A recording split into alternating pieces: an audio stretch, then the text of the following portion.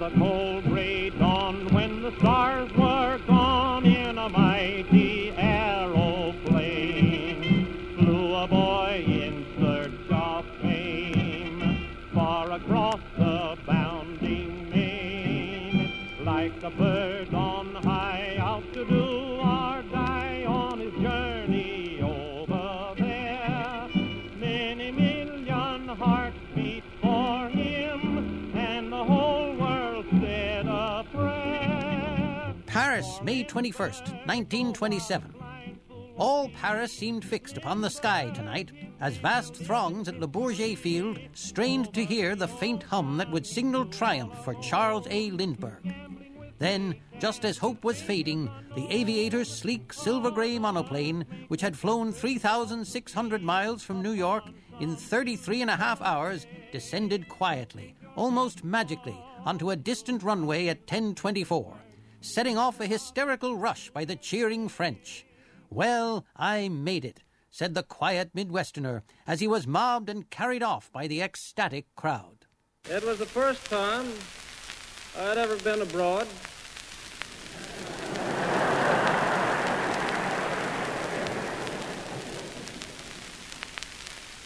I'd seen a number of very interesting things as I flew over southern England, the south coast of Ireland, and France. I'd only been gone from America for 2 days, a little less.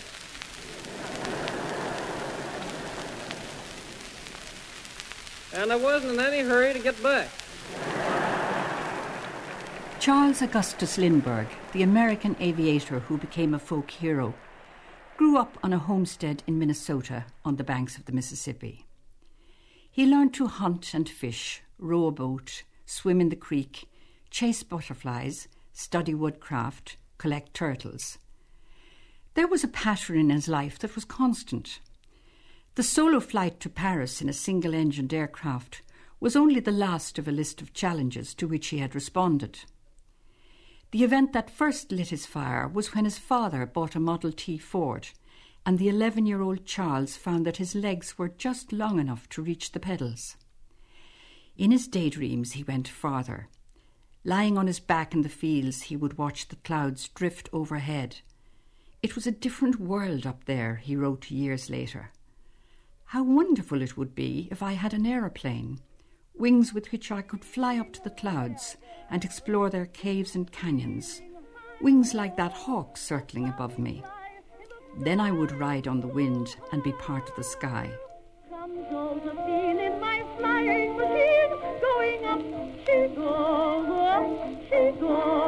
balance yourself like a bird on a beam, in the air she goes, where there she goes, up, a little bit higher, oh look, the moon is on fire, come Josephine in my flying machine, going up, goodbye.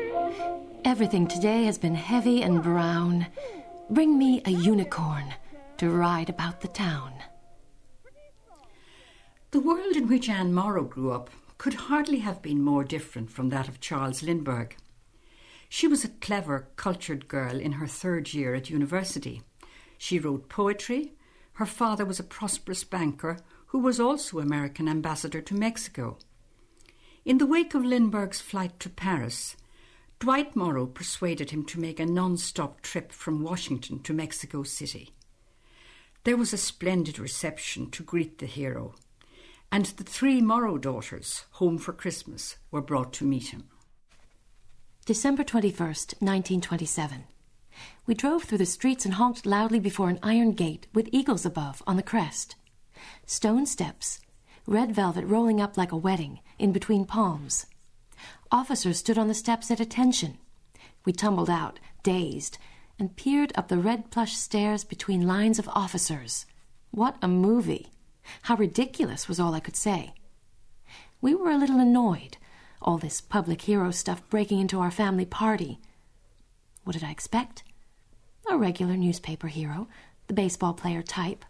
A nice man, perhaps, but not at all intellectual, and not of my world at all, so I wouldn't be interested. I certainly was not going to worship Lindy, that odious name anyway.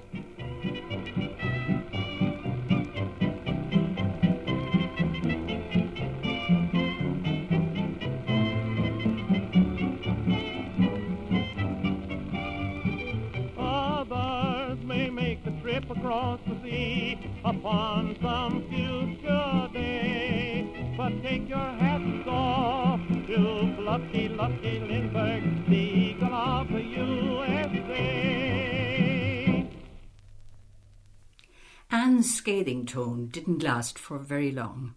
Before the evening was over, she had dramatically revised her first impressions. We went up the stairs. I saw him standing against the great stone pillar, a tall, slim boy in evening dress. So much slimmer, so much taller, so much more poised than I'd expected. A very refined face, not at all like those grinning Lindy pictures. Clear, straight blue eyes, fair hair. He is very, very young and terribly shy. Looked straight ahead and talked in short, direct sentences which came out abrupt and clipped. You could not meet his sentences. They were statements of fact, presented with such honest directness. It was amazing and breathtaking. I could not speak. I think it is not what he has done. Other men could have done the same thing. It seems as though it must be either that he is the symbol of the most beautiful, most stupendous achievement of our age, as typical and beautiful an expression as the cathedral was of the Middle Ages, or is it just personal magnetism? Blue sky, smiling at me, nothing but blue sky do I see. Oh, bluebird, singing a song, nothing but little bluebirds all day long. I never saw the sun shining so bright, never saw things going so right, noticing the day hurrying by. When you're in love, oh, don't they fly? Blue days, all of them gone, nothing but blue skies from now on. Lindbergh flew away on his flying machine, but he was soon back. Although he was careful to adopt the stance of family friend and socialised with the three girls, already newspapers were poised for any whiff of romance surrounding this glamorous bachelor. He gravitated to the tiny brunette with the inquiring mind.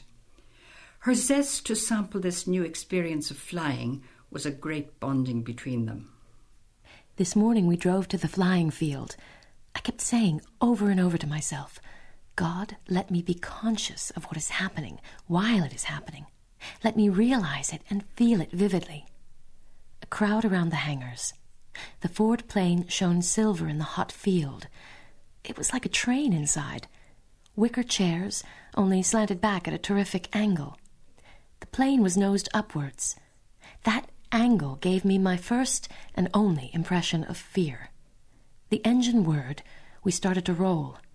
Suddenly, I felt the sensation of going up, a great lift, like a bird, like one's dreams of flying. We soared in layers. We were high above fields, and there, far, far below, was a small shadow, as of a great bird tearing along the neatly marked-off field. That shadow meant us like a mirror, that bird. It was us. At lunch, I spoke to him about how glorious it was, the soaring lift, really the way you dream of it. I spoke of learning to fly. Could I? I don't see why not, he said.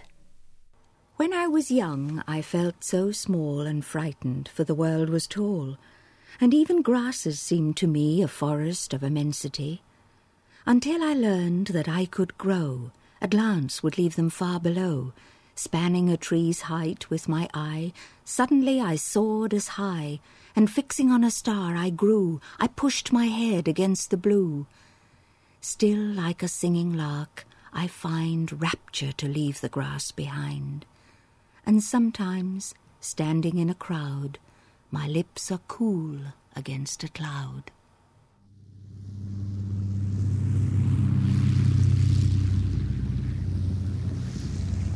Among all the marvels of modern invention, that with which I am most concerned is, of course, air transportation. Flying is perhaps the most dramatic of recent scientific attainments. In the brief span of 30-odd years, the world has seen an inventor's dream first materialized by the Wright brothers at Kitty Hawk, become an everyday actuality. Perhaps I'm prejudiced, but to me it seems that no other phase of modern progress contrives to maintain such a brimming measure of romance and beauty coupled with utility as does aviation. Anne was already deeply involved. Lindbergh was her unicorn, Pegasus with a horn, and he was captivated by her outward shyness, which melted to reveal enthusiasms and imagination rather like his own. She was quite different to the giggling, starstruck girls who had surrounded him. There was an added challenge in that she came from a world socially and culturally a cut above him. She was in her way a prize, like the first solo flight to Paris. The idea of this clear, direct, straight boy, how it has swept out of sight all other men I have ever known, all the pseudo-intellectuals, the sophisticates, the posers, all the arty people. All my life, in fact, my world, my little embroidery-beribboned world is smashed. The feeling of exultant joy that there is anyone like that in the world, that there is such a person alive, there is such a life, and I am here on this earth, at this age, to know it. They were engaged in the fall of 1928. She was 22 and he 4 years older. I'm happy, so happy, walking on air. The why and the wherefore is someone I care for. I'm yelling, I'm telling folks everywhere, I know that she loves me, so why do I care? There's a rainbow round my shoulder and a sky of blue above.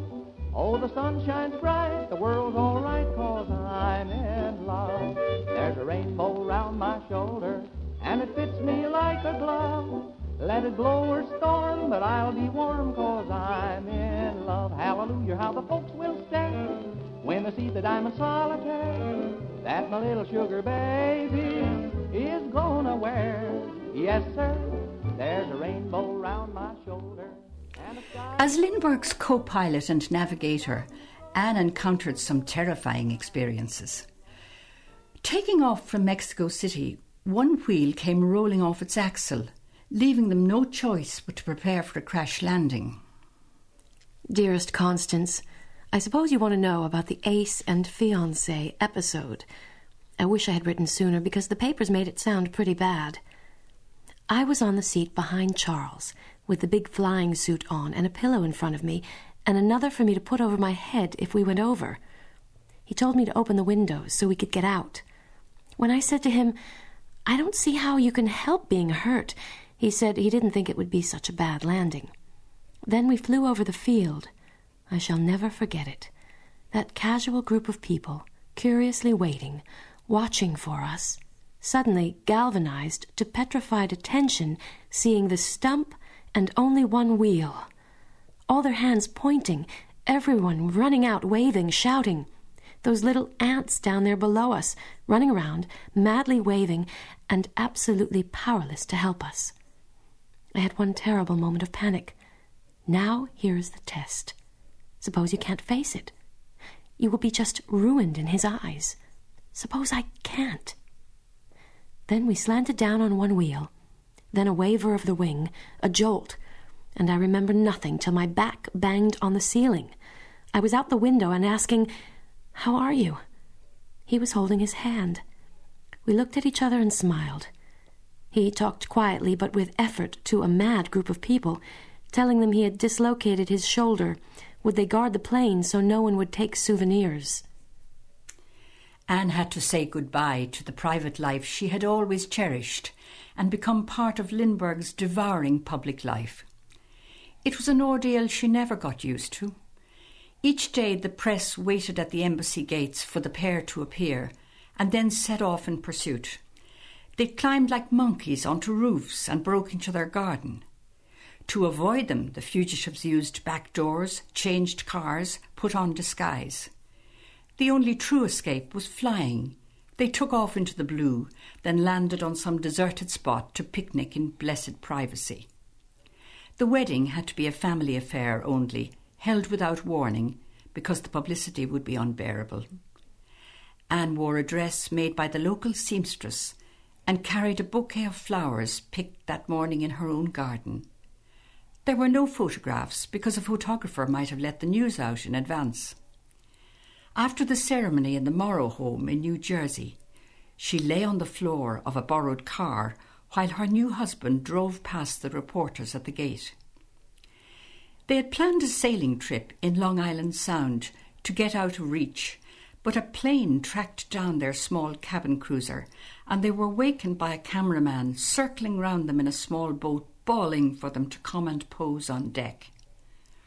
Anne felt like an escaped convict with the cops in pursuit. Hallelujah, how the folks will stare when they see the diamond solitaire that my little sugar baby is gonna wear. Yes, sir, there's a rainbow around my shoulder and a sky of blue above, and I'm shouting so the world will know that I'm in love. I'm in love. Dearest Con, this is our third day of flying and I'm rather tired. We left Roosevelt Field and went through a terrible lot of rain and mist over the valleys of western New Jersey. It was quite lovely. Even 1,000 feet up you can smell the wet earth. But over the Alleghenies it was bad. Trying to go through very thick fog on a mountain, not seeing ahead, it brings a cold terror to you. You see, the fog is so deceiving. It lets you get a glimpse of a hill, and then while you're looking in the opposite direction, it covers it up, and you were utterly confused. We had to turn back once or twice and go around a mountain. I was terrified. June 28th, 1929. Mother darling, we haven't slept twice at one place, flying constantly. Yesterday was the most thrilling day. Flying from Indianapolis about sunset, we started to climb. There was a rainbow behind us, a glorious bow that was much bigger and brighter than those on the ground. We saw one more than a half circle. Great piled-up golden clouds behind. I thought of you saying to me in Mexico that first morning, Anne, you'll have the sky. The sky. I'm sitting on top of the world. I'm singing a song. Yes, singing a song. And I'm sweating the blues of the world. I'm going along. Yes, going along. Glory, hallelujah. I just told the parson, hey, Pa, get ready to call. Just like Humpty Dumpty, I'm a-going to fall. And I'm sitting on top of the world. I'm singing a song. Yes, singing a song. Come on, give me all you got now. July 8th. Con, darling, I have so much to tell you. We are flying from Los Angeles to Arkansas, my first passenger-paying trip in this big 3-motor Ford passenger plane. This is a huge craft, beautifully decorated inside, green leather-covered chairs, little green curtains and shaded lights. A white uniformed attendant has given me a large folding map of the route, postcards of places along it, has offered me a little aluminum table to write on. There is a radio operator on board who looks as though he were playing a kazoo. He has a round metal box fastened to his mouth, and he is talking into it.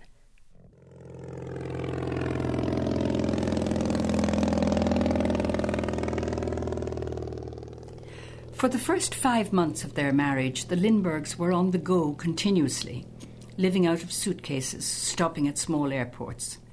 They flew from Miami to Cuba, to Haiti and Venezuela, and Trinidad and Panama. Anne missed her family terribly.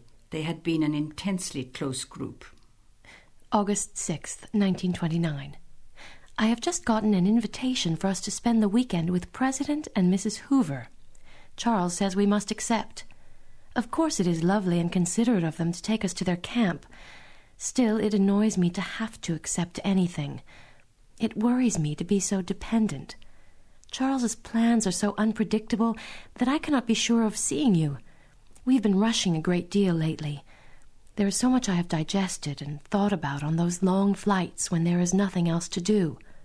Charles and I scribble absurdly silly notes to each other, with lots of pictures and quips. It is fun. If only he had written letters like that.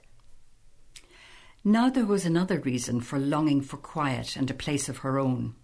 She was expecting a baby. Not, though, before she acquired her gliding pilot's licence and broke the transcontinental speed record with Lindbergh. 2 months later, Charles Augustus Jr. was born on the 22nd of June 1930, his mother's 24th birthday. Hello, young Lindy, your dad's in a cloud, but we're right with him, you bet we are proud. Proud of all the deeds that your daddy has done, but we know he is prouder of his little son. Dear Mrs. Lindbergh, I am so happy. When I first saw the baby, I thought, oh dear, it's going to look like me. Dark hair and a nose all over its face. But then I discovered what I think is Charles's mouth and the unmistakable cleft in the chin. So I went to sleep quite happy. July 30th. My darling Elizabeth, he is such fun now. Every day I hold him once or twice and talk to him, and his eyes, very big and blue, look wide open and curious at me, and then he smiles and opens up his face as Charles does. He is now lying in the familiar Highland fling position, one hand above the head, one across his chest. Just a little white house with a little green blinds at the end of Honeymoon Lane. Just a little white gate that early and late seems to say, won't you please call again? You leave troubles outside and your joys just begin when the little front door whispers, won't you come in to the little white house with a little green blinds at the end of Honeymoon Lane. That September, the Lindberghs bought a piece of land on which to build their first home. Now they were a family. It lay on a hill a few miles from Hopewell in the Sauerland Mountains of New Jersey, 20 minutes from Princeton, 2 hours from New York. It was surrounded by woods, had a fine rolling view, and there was a field in front on which to land a plane. It was isolated and secluded enough to give them the privacy they were craving for. In the new year of 1931, while the house was being built, Anne and Charles made another epic flight to explore the Great Circle route to China via Alaska and Japan. They'd be away at least 3 months. It was a tormenting decision for Anne to leave the baby, but she was Lindbergh's flying partner, radio operator and photographer, and the baby would be safe and happy with her own family. The trip ended in near disaster when they had to be rescued from the sea in Shanghai, but at last they were home. Climb up on my knee, sonny boy. Oh, you're only 3, sonny boy. You've no way of knowing, there's no way of showing what you mean to me, sonny boy. November 12th, 1931. Dear Mrs. Lindbergh, it is good to be home. And oh, the baby. He's a strong, independent boy swaggering around on his firm little legs. He did not know us, but was not at all afraid of Charles, which pleased Charles tremendously. He began to take such an interest in the baby, playing with him, spoiling him by giving him toast and jam off his plate, and tossing him up in the air. We gave him one of your red apples to play with, thinking he'd just play ball with it. Not at all. He knew it was much too good an apple to play ball with, and immediately dug his 4 front teeth into it. I can't wait to have you see the boy. I don't want to cut his curls off till you see him. February 7th, 1932. Dear Mrs. Lindbergh, Charles Jr. is trying to stand on his head and look at me upside down through his legs. He talks a great deal more now. He says a very firm uh-huh for yes, which sounds quite tough, and a very firm, complacent nah when he doesn't want to do something. I say it's a very determined Swedish no. I wouldn't be surprised to hear him add on to it, I tank I go home. Charles Jr. and Sr. have a wonderful time together. Want to swing up in the air? Uh-huh. Again? Nah.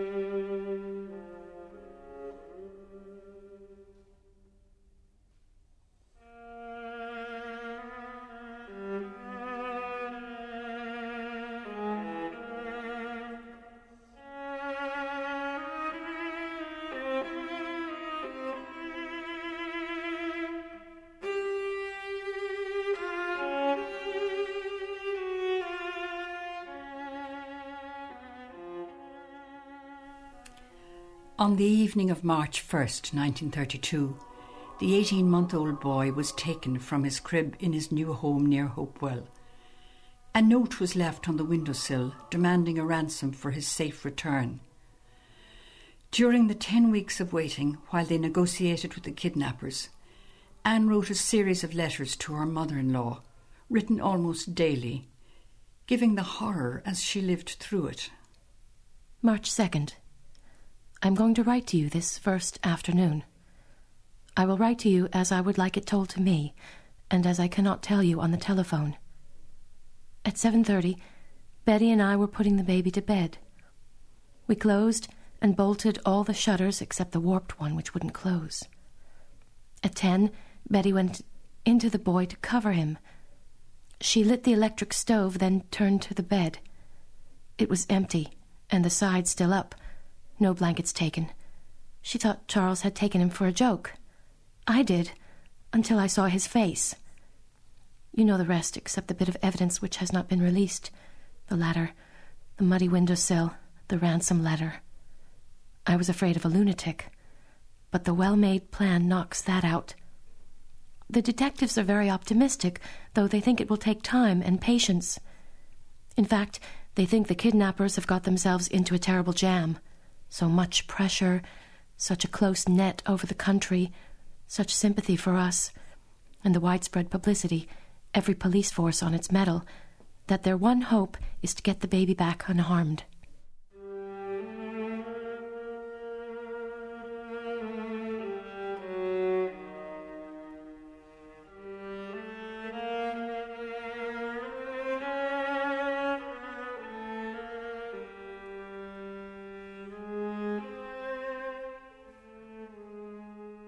March 3rd.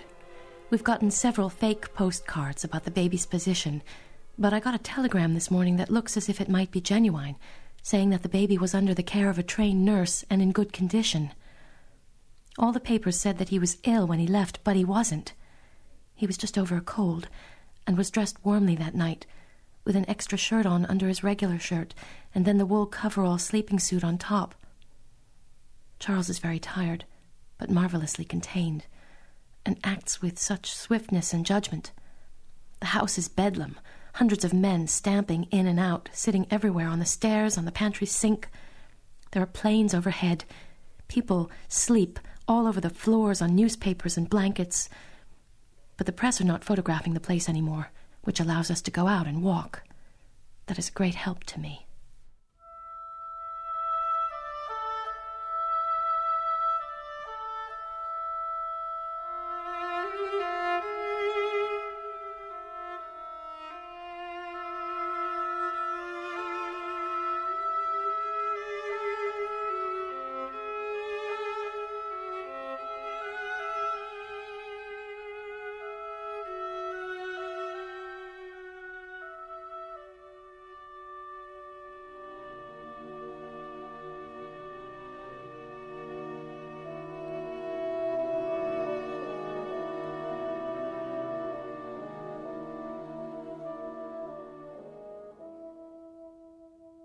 March 6th.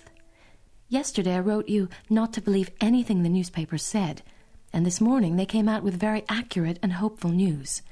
We have indeed come to an understanding with two of the biggest men in the underworld, men who have tremendous power with all gangs.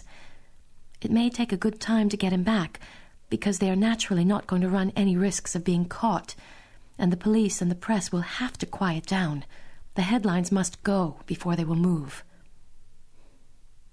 I feel as though it had been years and years. I feel old and tired and numb. Everything is so unreal. I'm glad it is unreal. I do not want to realize anything. Charles has gotten more sleep than most by choosing his time, not wasting strength on petty things, and is now a general, marching his forces with terrific discipline. It is a slow, hard game. March 9th. We are just waiting. There is nothing to do. But the men do not feel less hopeful. This lull, in a way, is good for them. They can get sleep and exercise. But with the lull, the tabloids bring out wild stories every hour, none of them true. I'm so afraid you get false clues and hopes every hour. They say the New York tabloids bring out an extra every night to say the baby is found. But here, they think it will be a slow, unspectacular business deal, the return of the child. And it will not happen till things are quieter and safer for the kidnappers. Did you hear that in Madison Square Garden last night they stopped a ball game and asked everyone to stand for 3 minutes and pray for the safe return of the baby? And that whole square of people stood quiet, just as they did for Charles's flight.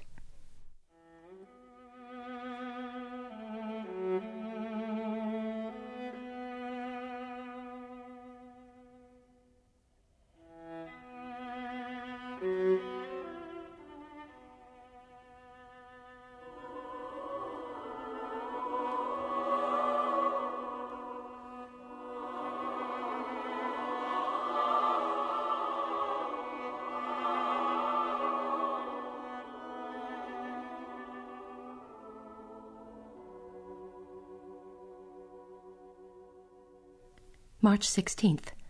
I realize nothing emotionally, except when some small immediate annoyance sets off the blaze. It is possible to live here and realize nothing about the baby. This is so removed from him. Does that sound hard and unfeeling? I feel that I am willing to barter anything for my self-control right now, because it is so necessary. Time has not continued since that Tuesday night. It is as if we stepped off into one long night or day, and I have a sustained feeling, like a high note on an organ that has got stuck inside me. It is just that night elongated. There is no sense of continuity. You cannot remember what happened before that. It is like that all the time. We've had 38,000 letters in that first month. The troopers have sorted them as to contents. Dreams, 12,000. Sympathy, 11,500. Suggestions, 9,500. Cranks, 5,000. The demands for money have been very shocking. The number of people who say, if we will hand over such and such amount, they will deliver the child. May 7th. The place looks so beautiful now. I wish you could see it. Such a great deal of dogwood. We've never seen it in the spring. The hill behind the house is massed with white and pinkish dogwood, which shows up against the dark cedar. Then there is the light green of the tulip trees. The woods are full of violets. Perhaps we will all still be here together in the spring sometime, and happy. May 11th. I woke from a dream of the return of the baby and someone saying, "Why, she hasn't even kissed him yet." I thought, they don't understand. I don't want to kiss him, but just put my hand over the top of his curls. The eternal quality of certain moments in one's life. The baby being lifted out of his crib forever and ever, like Dante's hell. Charles's set face, carved into time for always. You're sent from heaven, and I know your worth. Why, you've made a heaven for me here on earth.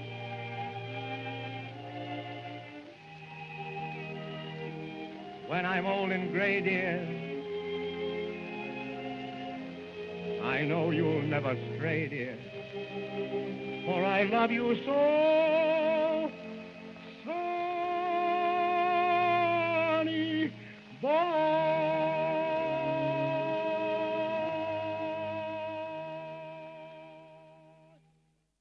Princeton, New Jersey, May 12, 1932. The search for the kidnapped son of Charles A. Lindbergh ended today in the worst way imaginable. The decomposed body of Charles Lindbergh, Jr. was found in woods less than 5 miles from the family home. A truck driver discovered the naked form of the 20-month-old child in a shallow grave. It was taken to the county morgue in Trenton, where the child's nursemaid, Miss Betty Gow, identified the infant as the boy once called the Fat Lamb. Mrs. Lindbergh, expecting another baby soon, will not be asked to confirm the grim findings. That burden will fall on her husband, who is expected in town tomorrow, having followed up on one of many dead-end leads. Since the child vanished on March the 1st, there have been no firm clues as to the identity of the kidnapper, other than a poorly spelled ransom note and the delivery of the baby's pajamas by a man with a German accent who was heard but was not seen. Everything is telescoped into one moment, one of those eternal moments. The moment when I realized the baby had been taken and I saw the baby dead in the first flash of horror. Everything since then has been unreal. It has all vanished like smoke. Only that moment remains. It was then, and it is now. I feel, strangely, a sense of, not peace, but an end of restlessness, a finality, as though I were sleeping in a grave. It is a relief to know, definitely, that he did not live beyond that night. I keep him intact, somehow, by that. He was with me the last weekend and left, loving me better than anyone. I know that. I thought I would lead him and teach him, and now he has gone, first, into the biggest experience in life. He is ahead of me, my gay and arrogant child going into it. And it will not seem so terrifying, so awesome, a little door. They talk and talk, but I am tired of the talk. What difference does it make now? Why Tuesday night? What happened to the diapers? To reconstruct his murder, to try to understand. I will never climb out of this hell that way.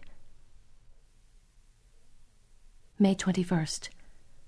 Last night I went into his closet, opened the door, a flood of warmth. His blue coat on a hook, his red tam, the little cobweb scarf we tied around his neck. In the pocket of his blue coat, I found a shell and his red mittens.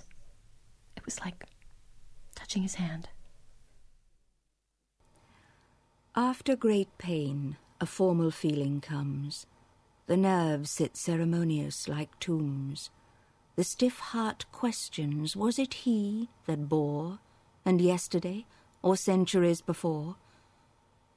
The feet, mechanical, go round, of ground or air or aught, a wooden way, regardless grown, a quartz contentment, like a stone.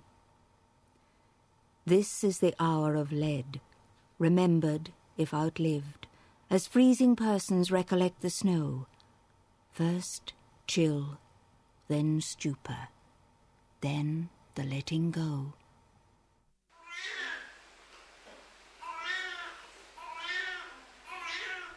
Anne gave birth to her second child in August the same year, another son. They called him John. I woke to that same unmistakable bleat, uncertain, hesitating bleat across all other sound of the baby. Mother's voice, quiet, dear, and full of humor. A little boy, Anne. I wanted to know over and over again if the baby was all right, perfectly all right. Then thought how lovely it would have been for Charlie, a little brother. And I felt years removed from the night before, and the months before that night. I felt I had given birth to more than a baby, to new life in myself, in Charles, in Mother. Charles, a teasing boy again. Mother, gently, softly gay as she used to be with Charlie. And I felt as if a great burden had fallen off me. I could not imagine the baby would do this for me, but I felt life given back to me, a door to life opened. I wanted to live. I felt power to live. I was not afraid of death or life. A spell had been broken by this real, tangible, perfect baby, coming into an imperfect world, and coming out of the teeth of sorrow. A miracle. For whom the milk ungiven in the breast when the child is gone? For whom the love locked up in the heart that is left alone? That golden yield split sod once, overflowed an August field, threshed out in pain upon September's floor, now hoarded high in barns, a sterile store. Break down the bolted door, rip open, spread and pour the grain upon the barren ground, wherever crack in clod is found. There is no harvest for the heart alone. The seed of love must be eternally re-sown. A poem called Second Sowing, written 10 years after the tragedy by Anne Morrow Lindbergh, now the mother of 5 children. The Lindberghs never returned to the house in Hopewell. They gave it to the state of New Jersey to use as a children's home, to make good out of evil if that is possible, as Anne put it. In fact, their attachment to America itself was undermined by their personal tragedy. They had grown to loathe the invasion of their lives by the press, which continued to harass them. In 1935, after the trial and execution of Bruno Hauptmann for the kidnapping, they moved to England to live and remained there until the outbreak of World War II. Others may make the trip across the sea upon some future day, but take your hats off to lucky Lindbergh, the